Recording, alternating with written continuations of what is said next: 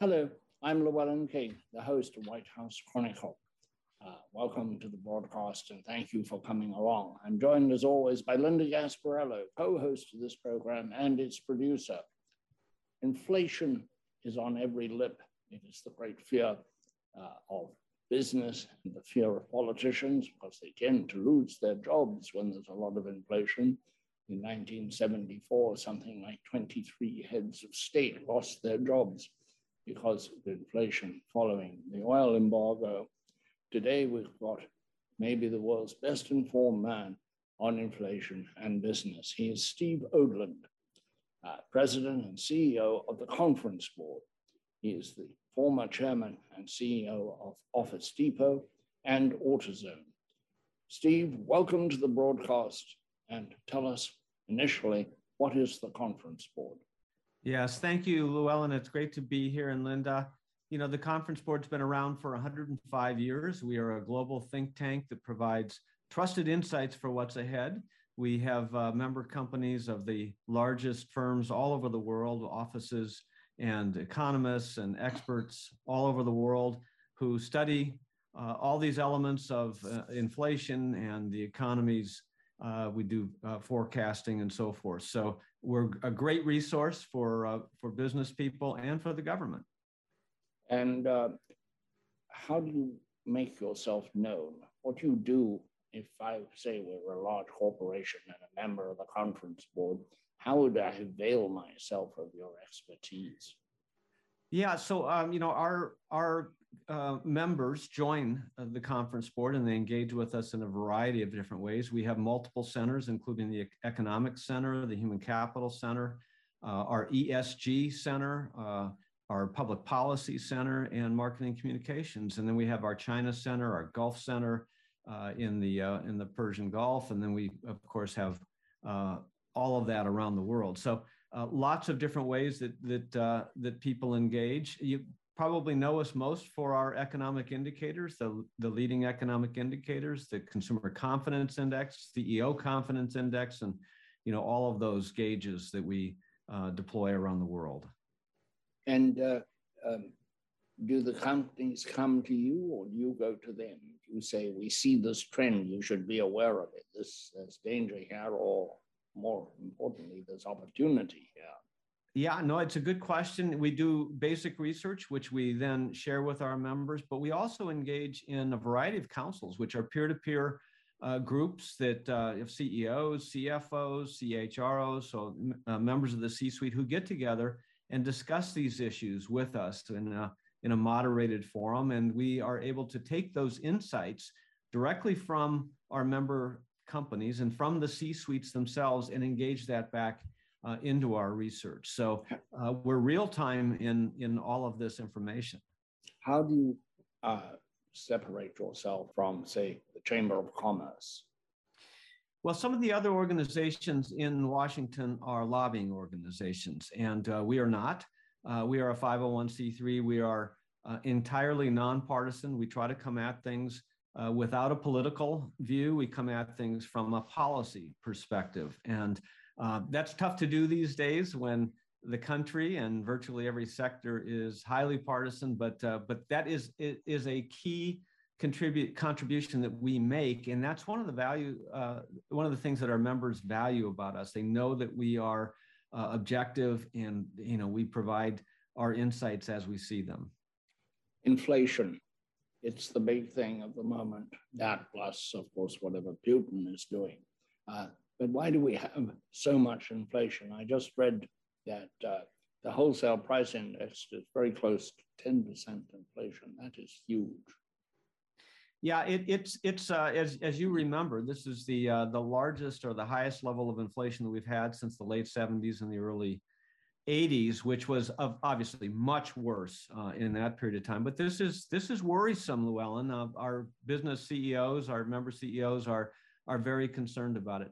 You know, we did not have this issue pre-pandemic. And I think it's important to understand that every one of these situations, economic situations, is different.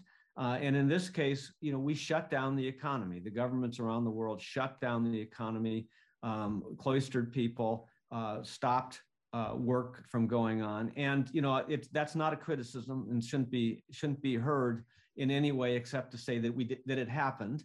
And as a result, everybody canceled orders up through the supply chains. People stopped buying things. People were laid off. It was a very frightening period of time. I mean, everybody remembers this because it was only a couple of years ago.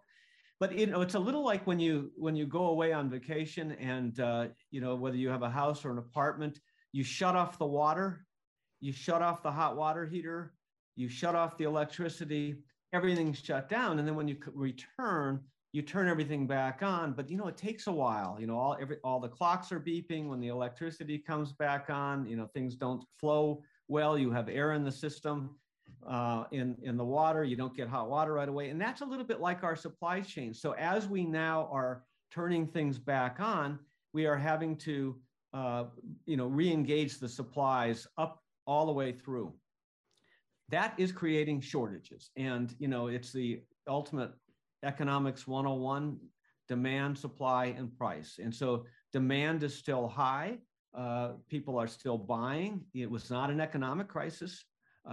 There was a lot of government money contributed to the economy, over $6 trillion that was contributed. So the money was there. The Fed interest rates were very low. It was easy to borrow. They were buying on their balance sheet. So lots of money, lots of demand, but not so much supply. And that, of course, then bids up prices. So a lot of it's that. Second thing is energy policy. And, we have a policy where we're trying to get to a low to no carbon situation. We're trying to wean ourselves off of fossil fuels, and that policy was put into place, while we're also trying to wrestle with the pandemic. So energy prices, there's a scarcity of energy. Obviously, what's going on in Russia and Ukraine is contributing to it, but energy, the price of a barrel of oil has gone from fluctuation between $40 and $60 a barrel to now over $90 a barrel. So about a 50% increase. That's contributing to it. And then finally, wages. We're in the early phases of a wage price spiral. Some of those are very serious, in economic terms. We don't think it's going to get that bad, but we still have wages going up, as the labor shortage still confronts us. 3 million people still out of the economy from pre-pandemic,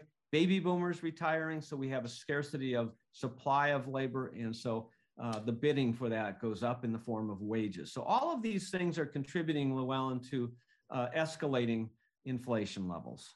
Linda. Back during the two big inflationary times that I can remember very well, one of them came along in 1973 with the Arab oil embargo. In 1979, we had the Iranian Revolution, led to high inflationary times again. And what tamed inflation during those times? What was it that finally tamed inflation? And it was tamed. Yeah, no, I mean, and I remember it well, back in the early 80s, we remember we had Jerry Ford's whip inflation, now the win buttons, that everybody wore. But ultimately, it came down to interest rates. And Paul Volcker, the head of the Fed at that point in time, the chairman of the Fed, became very aggressive. Remember when interest rates hit, 18 to 20%, mortgage rates were such that, it was said that baby boomers would never own homes because the mortgage rates were so high. Of course, that helped us, stem inflation, and it got things back to normal. Inflation rates came back down, and that's what happens. That's the situation we face today. It's not nearly as serious as either of those crises, but inflation is sitting here at a 40-year high, and it needs to be tamed. We do think that we may be at the peak right now. The month-to-month inflation levels are not increasing. And in fact, if you look at when it started going up, it was around February of 2021, about a year ago. And so as we go into March and April, we should see the rate of inflation month-to-month come down and ameliorate over the course of the year. So we think we're kind of there, but the Fed is poised to act. And you see the stock market reacting in the past couple of weeks as the Fed and Jim Bullard of the St. Louis Fed is advocating for a 100 basis point move here at the end of March. Very aggressive moves, which is why the market reacted to those comments. But it's clear that the Fed is going to move, whether it's 100 or 150 basis points over the next year, and 200 probably in total. The time period of the next year and a half will help to stem this situation, as well as the normalization of the supply through the supply chain as the pandemic recedes. Linda? Steve, President Biden was a new president. And when you get a new president, you often get the Fed moves a little bit slower. They give the president a little leeway. Do you think that they should have moved a little quicker to tame this inflation that we have now? All the signs were there. Yeah, it's hard to say that, Linda. I mean, sitting where we are now, yes, perhaps they should have started moving this 6 months ago. It wasn't clear 6 months ago because there was a view that a lot of this was transitory, and that was the term that they used both in the administration as well as in the Fed. And that means that they thought some of these moves were temporary and that it would resolve itself. And clearly some of these issues are. We have a chip shortage. Why? Well, we shut down all the orders for chips, and you can't just turn those factories back on. Secondly, there was a fire in a Japanese chip factory that accounts for 1/3 of all the chips that go into cars in the world. Fourth, there was a drought in Taiwan, and Taiwan accounts for about 60 to 65% of all the chips in the world, and it takes a lot of water. So there were some other issues going on here. There's a chip shortage that created the car shortage. You can't, run a car these days without these chips. So a lot of these things look to be transitory. They're taking longer to work their way through. There are some systemic issues with food and so forth. So, the biggest issue that's going to be stubborn is energy. And so, I don't think we can criticize the Fed, but they're reacting now and they're seeing that this is not transitory, that this is a little more stubborn and they need to act. And I think we're going to see them act here in March. Well, there's a fair chance, isn't there, that energy will come down as it has in the past. And when it's come down, usually it's been rather swift. The decline has been quite amazingly fast, as I recall. Often the deflationary effect of that has not been necessarily constructive. I remember when all the banks in the Southwest failed as a consequence of a collapsing energy price. But we've got a different economy now, don't we? It's not just formal banks. It's not just the known financial institutions. We have a new world of unregulated finance in chips, in a big one, not so much in chips, in cryptocurrencies. Also, the speed with which money moves has sped up. What is called fintech, financial technology, enables money to spin around the world instantly. Does that change things? Does the fast money run away? Where does it hide itself when it runs away? Yeah, Llewellyn, I think all of that is valid, and which makes it different. And no two of these situations are the same. And unfortunately, we're always trying to solve the last one rather than trying to solve the next one. And so your point is correct that we have a different situation. I think the critical issue from an energy perspective is policy, government policy. And I'm not criticizing government policy because clearly we have a carbon situation, but we shut down, we were pretty much energy independent as a country. And we shut down a lot of supply, stopped the drilling in Anwar. We cut back on, a lot of the fracking activities, the pipeline activities. This is, this was a change in policy, rightly or wrongly, but in an attempt to accelerate, the move here and to clean up the carbon. But it has created a shortage. At the same time, when you have a shortage coming from other areas of the world, and you've got geopolitical issues, as we pointed out. A lot of the supply for carbon-based energy in Europe is coming from Russia. This situation is very tedious, and so the price of oil has come up. It doesn't just impact automobiles because obviously gas prices have skyrocketed here, but it also impacts a lot of other things, including agriculture, where you have fertilizer and other products that are oil derivatives. And so that's created a higher price there.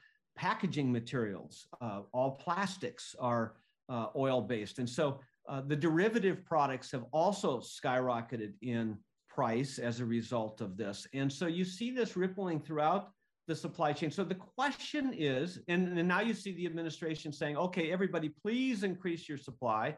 And the other parts of the world have said, well, no, thank you. We're not going to do that. So I think we have to come back and examine our own situation and the timing of our moves to a more sustainable energy future. Linda, you're about to ask Steve a question. I was. Steve, Llewellyn had mentioned earlier that inflation has been a very meddlesome problem for presidents. Gerald Ford lost his job partly because of his inflation policy. Jimmy Carter also lost his job because of the way he dealt with inflation. So many Americans would like their president to deal with this. What are the levers for the American president? What can an American president do? What is in his control? Yeah, so, we've talked a little bit about energy policy, and I think that, if I was in charge of energy policy, I would say, look, our long-term objective hasn't changed. We need to get to a post-carbon future. We need to get to renewables. But in the short run here, we have a bit of a crisis, and we need to increase supply in order to normalize pricing and, plan this a little bit better. The second thing is that we've had a lot of government stimulus and a lot of government spending, which has put, an incredible amount of money out there. We want safety nets. We're a very generous and compassionate society. We don't want people going without.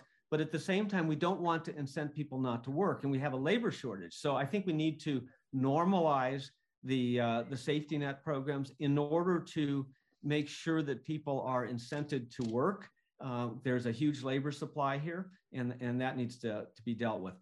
The other piece of the labor supply is immigration. Our legal immigration system is broken. We are not providing enough H-1B visas to either the students who are graduating from other countries so that they can remain here, but also for businesses. And the CEOs around the country are screaming about this. So we need to address that situation.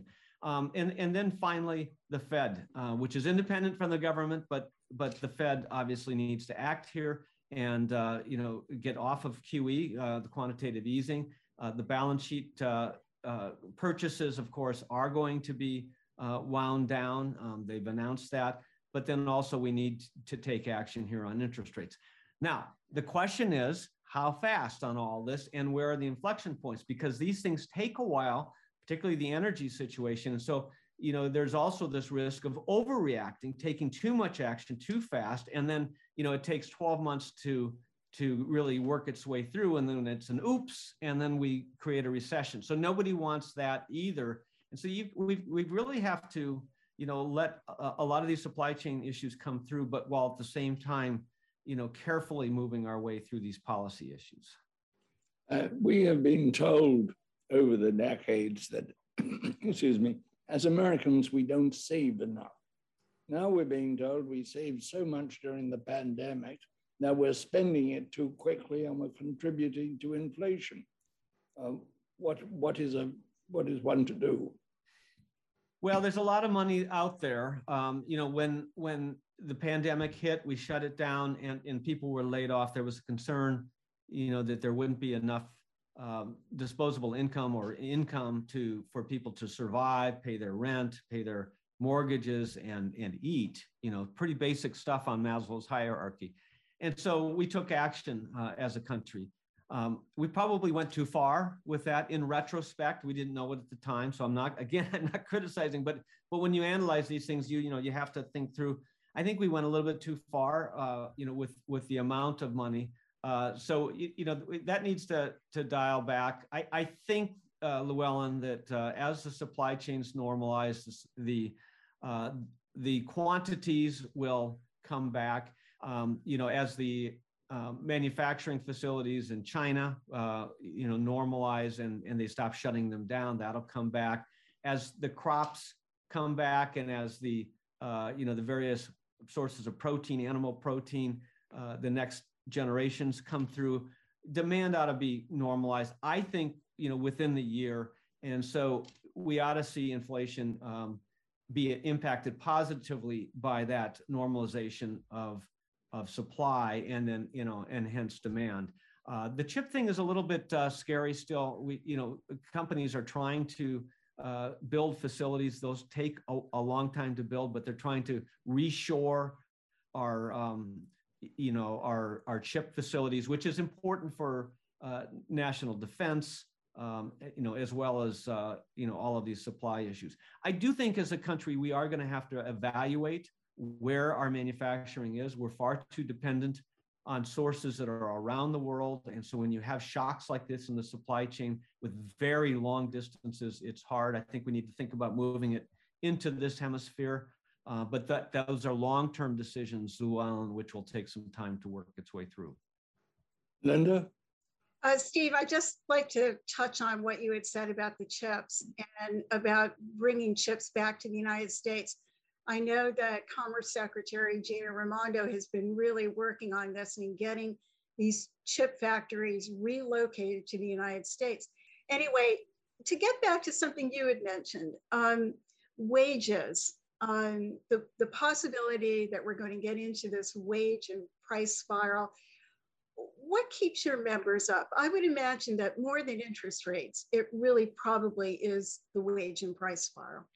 It is wages, and it is the source. It is labor supply, Linda. I think that our view is, and our CEO's views are that that we're in a new world permanently. In other words, that the return to the office as it was before is not going to happen. That in fact, we're going to be either in a hybrid world where it's partially in a workplace and partially remote to fully remote, and there are estimates that up to 25% of the workforce will be fully remote. So I think that these companies need to take different strategies here, going everything from culture. How do you maintain a corporate culture when you don't have people in the same place? You have to ring them up and impose. You have some companies that have hired 25 to 35% of their workforce without ever physically meeting them. It's a two-dimensional situation. So all of these practices need to be revisited. We need to get better at all of this. We need to think through how do we instill culture which impacts, not just the soft stuff, but which is important, but also innovation and all of the casual interactions that happen in a work setting. That has to be formalized and brought through. And then, we need to disperse our workforce and go to pockets of supply around the country where there are people, rather than strictly in the urban areas or in the office settings. And then finally, automation. We're going to see a surge in automation, not only in the manufacturing world, but also, I think, we've seen digital transformation, about a decade's worth of digital transformation in the past 2 years. That should contribute to productivity. And if you remember your history, GDP throughout the 90s was, and for about a 20-year period, was impacted positively by gains in productivity to the tune of about 100 basis points a year. And that has not happened now over the past decade. So hopefully we'll see those kinds of gains as well. Steve, there were some good collateral effects to the last high inflationary times.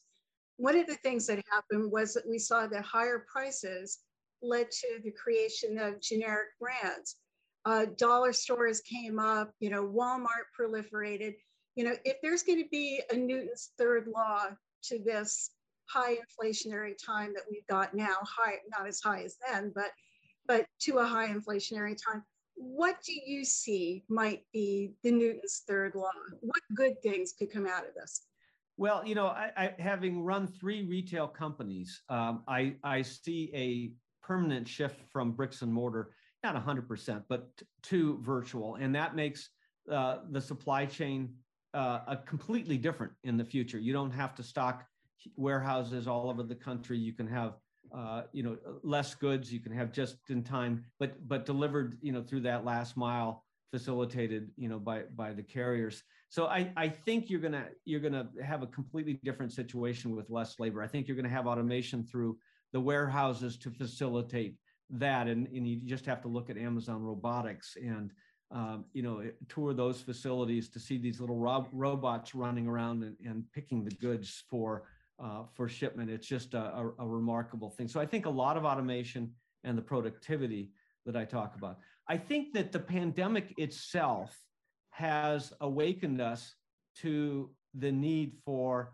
healthcare progress. And it's not that we were deaf to it. We passed the PPACA, the Affordable Care Act, and from a coverage standpoint, but I think in terms of wellness care, I think in terms of coverage, I think in terms of, how we deal with each other, all of that will have a lasting, effect. The question is, people use this term permanent, which I think nothing in life is, and throughout an economic situation is permanent, but it will have lasting change. So I think that's another good thing, because I think a focus on wellness is obviously very positive. I think actually virtual work will be a positive. Why?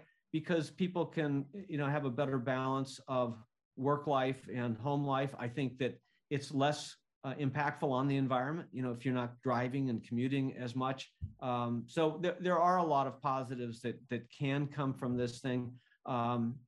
We have to be careful about inflation. I think that the 2% goal that the Fed has had for a very long period of time is probably the right place to be. It normalizes things. One thing we're going to have to be careful of, and we're seeing though, Linda, is the level of debt. Around the year 2000, we had about 9 trillion in debt in this country. We're now 33 plus trillion in debt, and with unfunded liabilities, it's 2 or 3 times that. At some point, it is going to create a currency crisis, and we won't be able to react to these kinds of things, whether it's some geopolitical crisis or some other crisis in the country, because we won't have the facility to do it. So inflation, is not good for that. Steve, unfortunately, we cannot inflate the time, and we're out of time. But we do hope you'll come back and pursue some of these other fascinating subjects that have arisen in the course of our discussion on inflation. Thank you so much for being with us. That's our show for today. Watch that, how you spend your money. And if you want a new job, it's an awfully good time to go and get one. Cheers. White House Chronicle is available as a podcast on Apple, Spotify, Stitcher, wherever you listen. We are there.